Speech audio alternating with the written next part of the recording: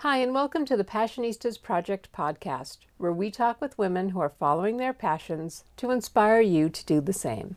We're Amy and Nancy Harrington, and today we're talking with Dr. Melissa Bird. As a clairvoyant coach, author, and fiery public speaker, Melissa has traveled around the world talking to audiences at universities, conferences, and churches. Her combination of education, real-life experience, and practical advice makes her a powerful force of change in the lives of the people she speaks to. Past audience members have described her as fierce, revelatory, life-changing, enthusiastic, and inspirational. So please welcome to the show, Dr. Melissa Bird. Hi, Melissa. We're so glad you're here. What's the one thing you're most passionate about?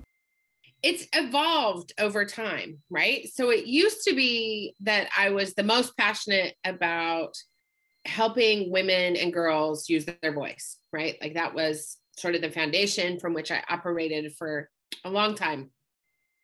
And lately, like in the last 2 years, I think it's really turned into helping people really learn how to harness the power of their rebellion for good and really healing the shame and wounding we have around rebelliousness and helping people really identify what it is that they feel deeply passionate about so that they can go out and do that thing. And usually it is an act of rebellion to be able to go out and do that thing. Why is that so important, and what exactly do you mean by that? Well, I think we get sent this very powerful message from internalized misogyny and externalized patriarchy that says, you know, if you speak out, if you have an opinion that is different than what we think is appropriate, which is often steeped in white supremacy and racism, by the way, like if you speak against anything that is outside of that norm, then you are a rebel. And for so long, we have been taught that we're not allowed to say what's on our mind. And yet we all have a different opinion, and we all have feelings, and we all have things that are on our minds. And I think that it is time for us to just screw it, like forget about it, like just say it. And I can easily say that from my little, beautiful corner of the world. And sometimes it's deadly for people to say that. And in fact, right before this, I was in a mastermind group with a bunch of other people that I'm participating in, and I was sobbing. And I was like, I am terrified to peel off this next layer of who I am and speak this truth about dismantling empire Christianity. And here, I'm just going to come out on the podcast right now about dismantling empire Christianity as someone who believes deeply in God. And I preach at my Episcopal church, and thinking about how do we heal the pain of years of patriarchal, internalized messaging, and how do we start to engage in absolute rebellion around those things so that it's no longer dangerous for everybody to speak, because we're all speaking. Why does that scare you so much? I'm just really afraid of being killed for it. Honestly, whether I get eviscerated, trolled, taken down, shut down, literally killed. When I was doing LGBT activism in Utah before I went to get my PhD, I was born and raised in Utah. I'd grown up there.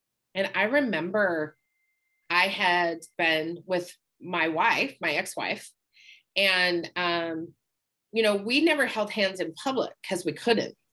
It was dangerous to do that. And I remember when she left and I ended up dating men again because I'm bisexual. And I remember when my now husband held my hand for the first time in public, and I pulled my hand away. And he's like, "What's wrong?" And I was like, "We can't, that's dangerous." And he's like, looking at me like, "What is wrong with you?" And I was like, I started crying. And I was like, I had this moment where I realized I haven't touched another human being in public in 12 years. Because when you do, you get attacked and physically and emotionally abused, right? So here I am on this edge of this next expansion in my life. And like, this is what I love about the work that you all are doing is the stories you highlight and the work that you all are doing brings us to the next level. You're showing how we evolve over time. The woman I was when I was in my 20s is not the woman that I am now. Like my whole life, the things I focus on, the things I'm passionate about has evolved over time. And we have to allow for that as women supporting other women. And I think oftentimes we think we're only allowed to be passionate about that thing we were still passionate about 15, 20 years ago. No. And really honing in on what does light us up and what does make us feel passionate and being willing to honor that in each other instead of trying to destroy that in each other. I think that's why I'm afraid. I think that the point that it all evolves and that we need to keep evolving. Somehow we expect ourselves to like be fully evolved by the time we're like 27. Like I see it in my daughter who's 19. She's like, I feel like I'm totally behind. And I'm like, what are you behind? Like behind what? Jeez. Like, what are you behind in? And she's like, and she always refers back to Instagram and Snapchat and, you know, these people that she's watching who have made it by like 23 and I'm all, but that's not real. and how to help her still be excited and ambitious and support her.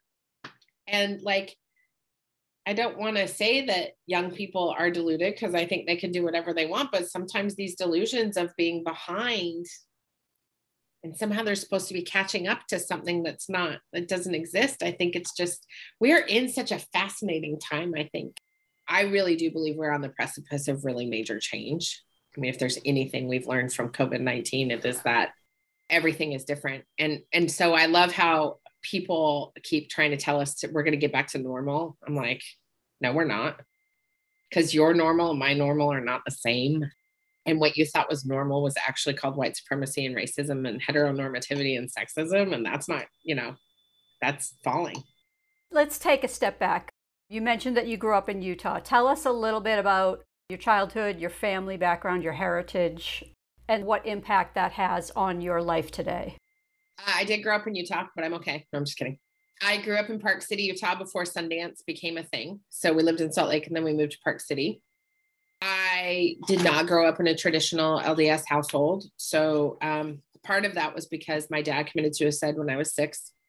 And my mother was basically forcibly pushed out of our local ward by our bishop. And so she lost her faith. I don't know that my mom is funny because I don't know that she'd ever say she had a strong faith, but she did what she was supposed to be doing. So this was 1980. Which even though we like to pretend that Utah is like, this goody two-shoes state, it was also the height of the cocaine epidemic, right? So Mama started partying and her heart was broken. Like my dad broke her heart. And I didn't realize that at the time, of course, because I was a kid. I was 6 years old. And we ended up in a lot of chaos in growing up. My dad is Southern Paiute. And so I was also cut off from my Indigenous Native American heritage. And that was a very complicated relationship anyway, because my grandparents are not the kindest people on the planet on his side of the family. And so what happened was I ended up being mostly raised by my Aunt Nancy and my grandma, Mary. So my grandma and my aunt basically raised me and my sister, and they were both very involved in the Junior League and the League of Women Voters. And so I learned that it wasn't rude to talk about politics at the table. And I learned how to volunteer because, say what you will about Utah, I actually feel like the strong service component of the LDS Church is really beautiful. And I learned a lot about serving others and talking about politics. And so as I was growing up, I always just assumed that women were involved in politics because of my aunt and my grandma. And so I staged my first protest when I was 17. I was a senior in high school and I found Ms. Magazine. And I could not believe that there were all these atrocities happening in the world. And so I staged my first, it was a one woman protest because no one else would go with me, but they didn't want to get in trouble. But I discovered that there's this whole world out there and really started getting involved in action and activism. Then I think that was really the birth of it. And was not a very good student. The only reason I have a PhD was to just prove myself I'm really smart. But I was in and out of college and just really struggled with my sexual orientation and really struggled with religion because I was told my whole life through messaging that I was not worthy of God and love. And at the same time, I was hearing from my grandma and my aunt how fabulous and wonderful and beautiful and worthy I was of all these things. And so it's been a hell of a ride. I've always wanted Angelina Jolie to play me for my made for television movie on Lifetime Television Network. Really, that's always Angelina Jolie is going to play me in my movie. But, I like to say I've been married almost as much as Liz Taylor. I've been through a lot of marriages to men and women. And, here I am living in Corvallis, Oregon with 3 kids and this husband, and I'm running 3 businesses actually, because, one just wasn't enough.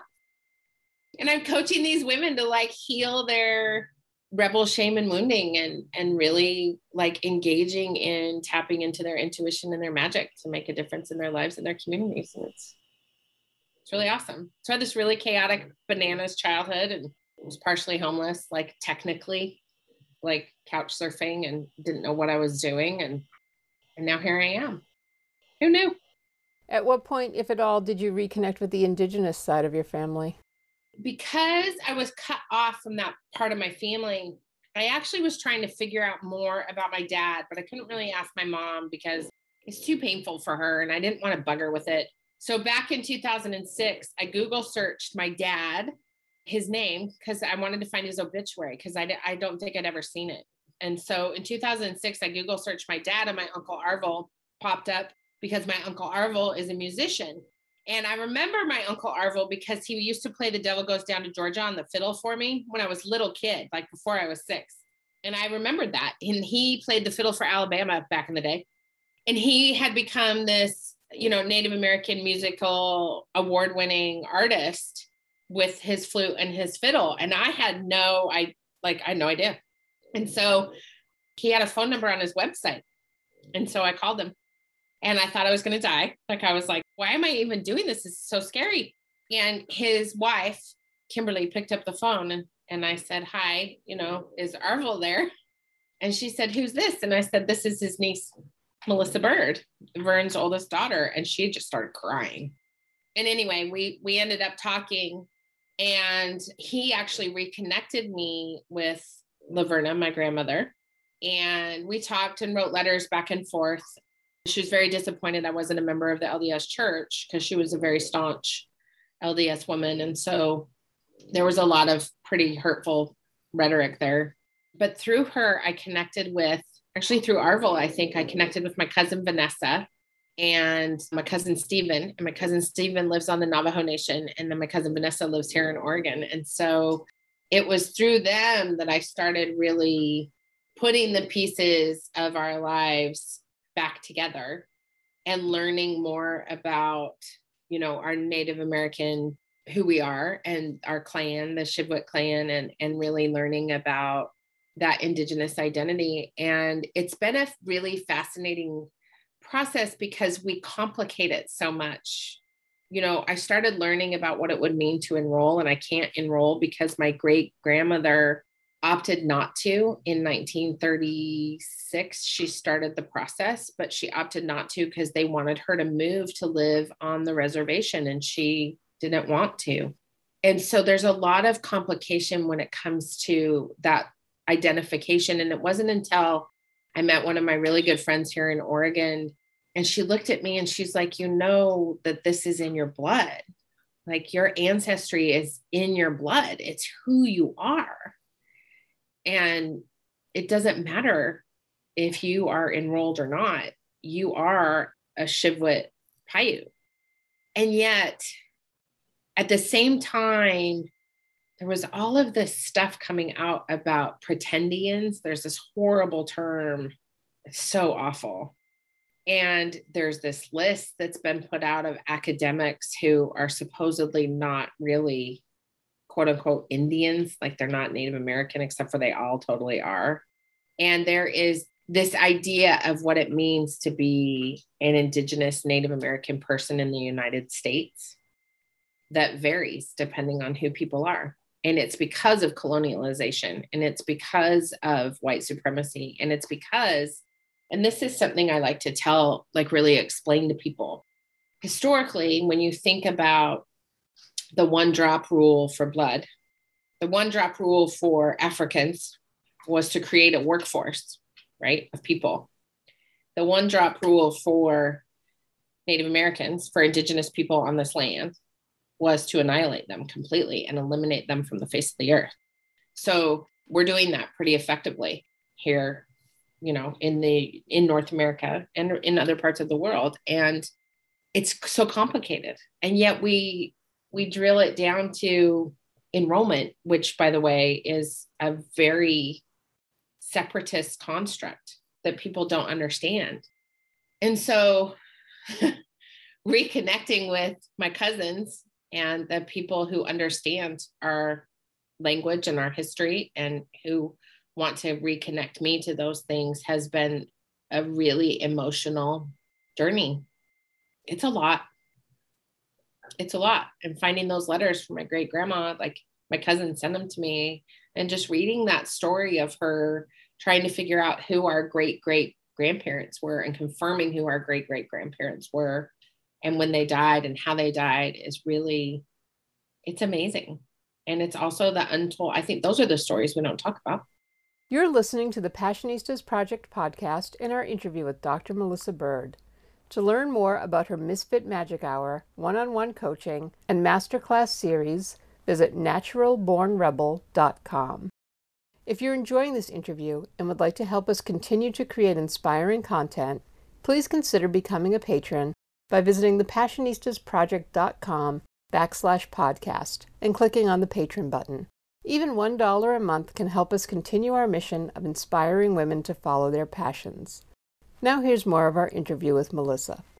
In 2017, you founded Natural Born Rebel. So what is the mission of Natural Born Rebel, and how did you get started with it? I didn't want to go into academia. I mean, let's be real. I will not go work for a Research One institution on a tenure track position. I was not having it. I disrupt all the things. So I did not want to do that. And I happened to go on a retreat with the coach. Susan Hyatt was my coach. And I went on this retreat, and she's like, we need to get you up on stages and you need to be talking to people. And, you know, you've got this vision and this mission of helping women really find their voice. And we've got to figure that out. I was like, okay, whatever. Like, I'm just in Scotland, like peeling apart all the layers of what the heck am I doing next? And two things happened on that trip.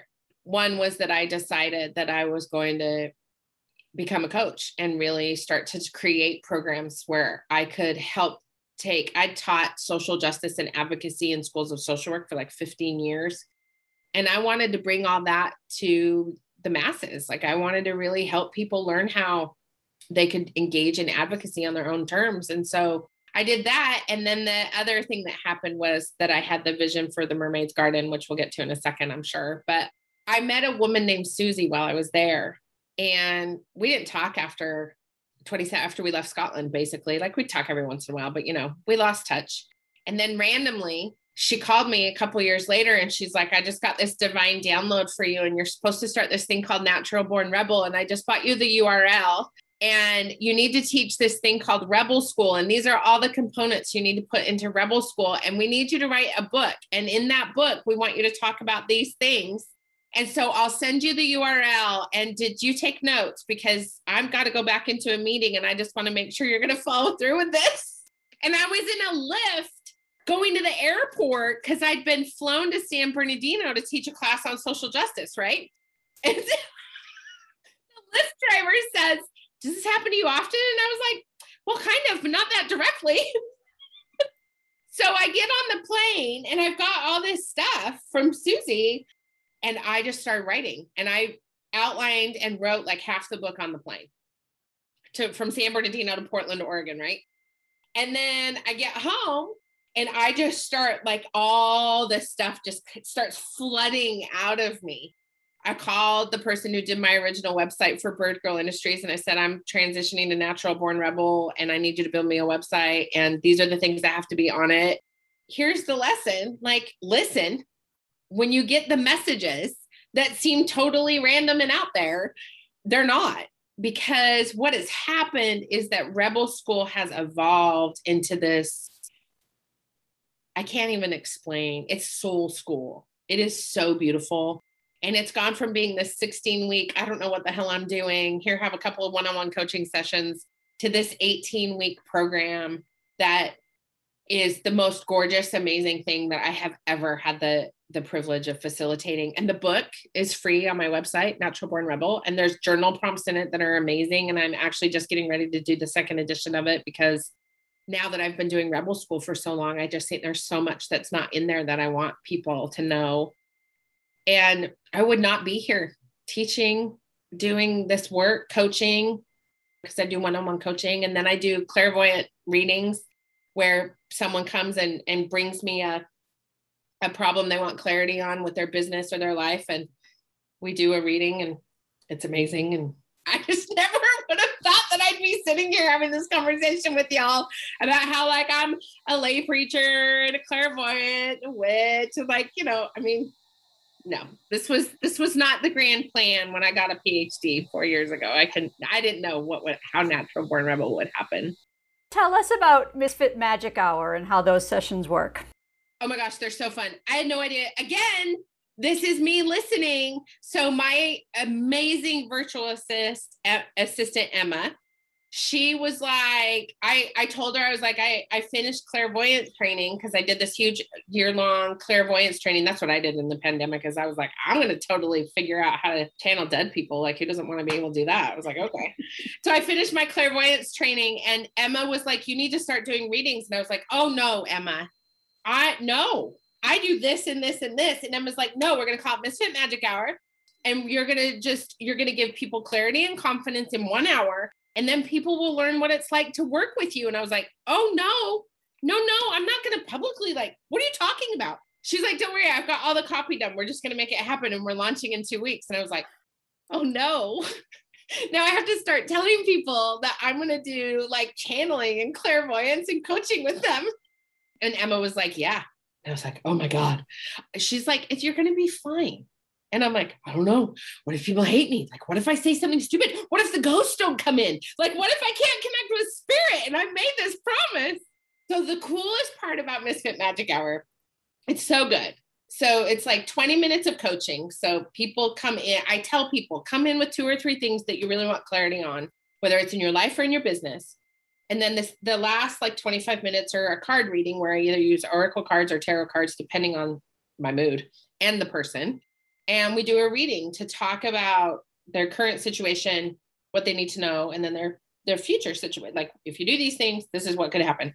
Never in a million years, y'all, did I think I was going to have so much fun doing this, because I was like all serious. I was like, well, if I want to channel people, like, no, it's like so incredible. The things that I see visually, like, it's amazing what spirit can do to get the message across. I had no idea.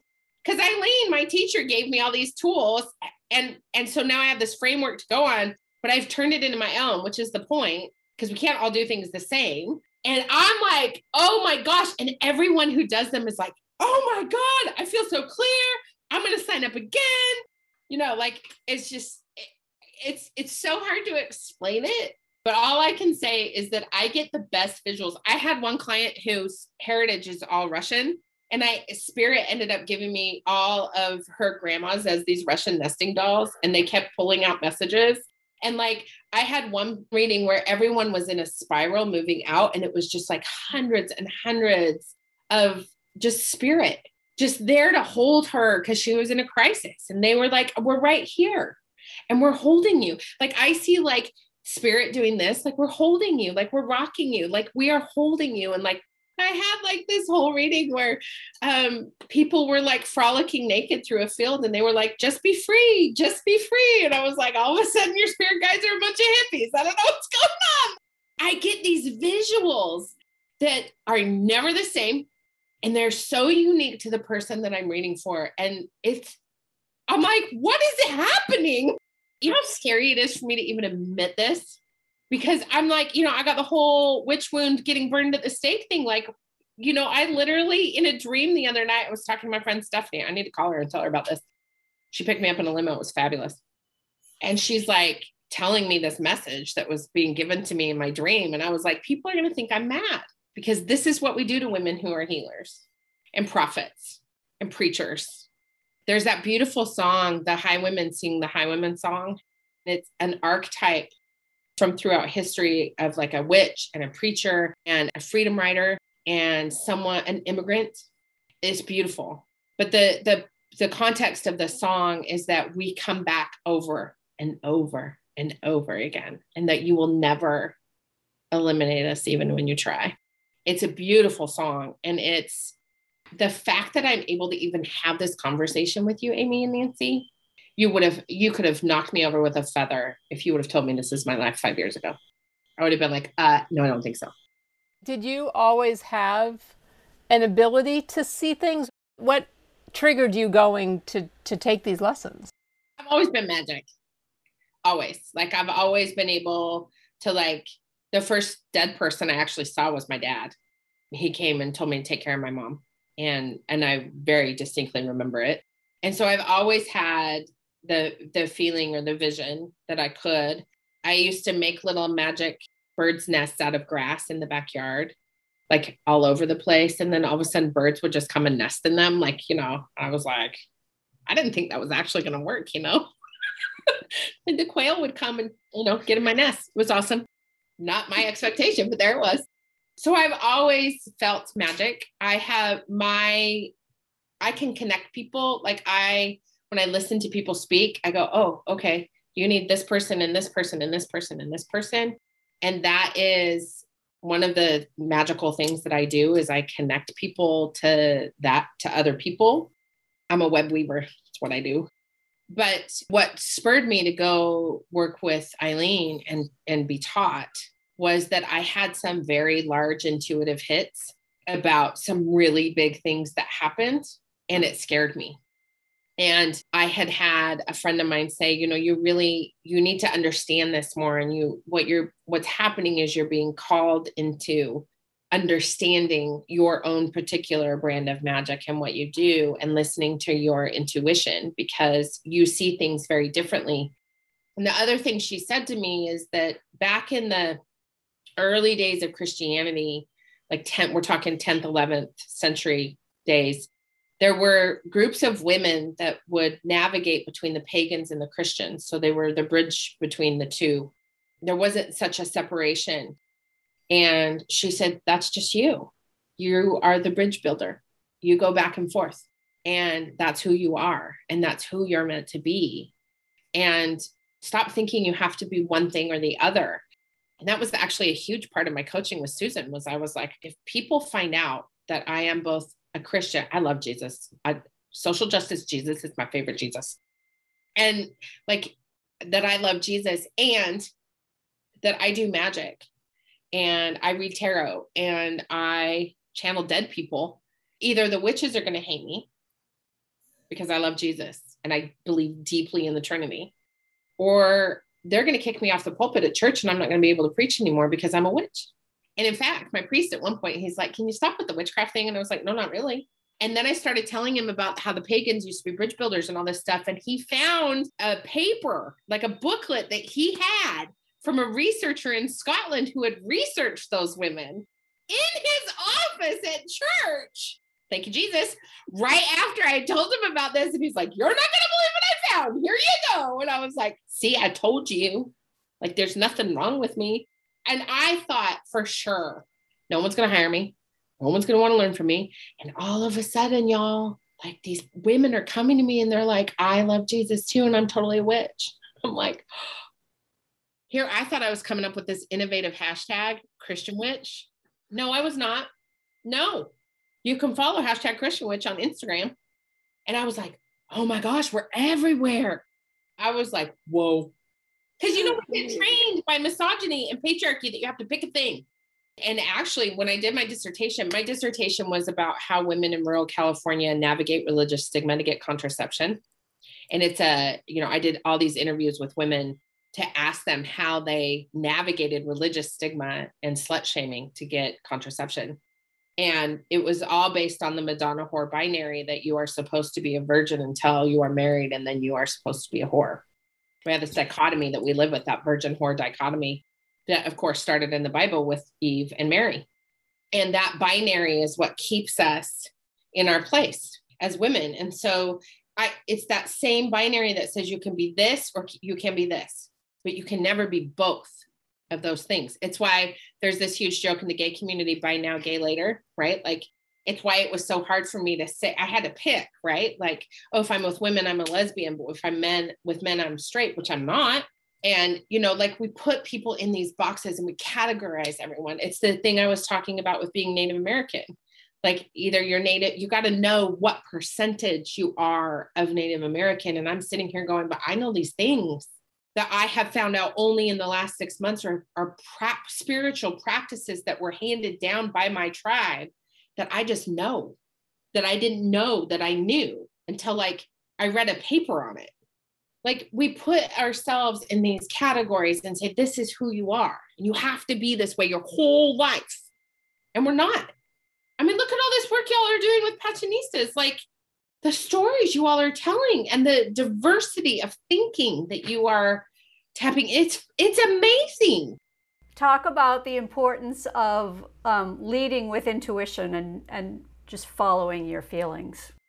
I think it goes beyond knowing what you want, because most of my clients actually don't have a clue what they want, right? Like, they're like, I don't know what I'm doing, but here I am. Most people who join Rebel School are like, I don't know what this is exactly, but I just signed up. Like, I don't know what I'm doing here, but here I am. I just felt compelled, and I was like, oh, good. You fit perfect. So I think some of it is thinking about, we get all this externalized information about who we're supposed to be. I remember when I was getting divorced from my ex-wife, and I kept calling my psychic, like I was text messenger. I was like, what's going to happen next? What's going to happen next? What's going to happen next? And she's like, you already know. And I'm like, I don't like that answer. I need you to tell me, right? So we go to other people to get information. And what I do when I'm working with my clients is I'm like, here's the information. Now you have to take it and decide what resonates with you and what you're going to leave behind. Because we could go to other people all day long to try and get more information. But if we don't listen to our hearts, and we don't listen, not just our intuition, but our hearts that say, hey, how about we just love ourselves more today? If we don't have more self-compassion for ourselves and the things we want to do, then we're not going to go out and do the things we are here to do. I was listening to Megan Watterson, is an author. She wrote a really great book called Mary Magdalene Revealed, about the Gospels of Mary Magdalene, the Lost Gospels of Mary Magdalene. It's so amazing, y'all. And she talks about how the body is the soul's reason for being here. So without the body, the soul can't come in, right? And if each one of us in these bodies, as I'm looking at my little kiddos, they're two completely different souls, right? 3, actually, because I have an older one, but I'm not looking at her right now because she's in college, thank God.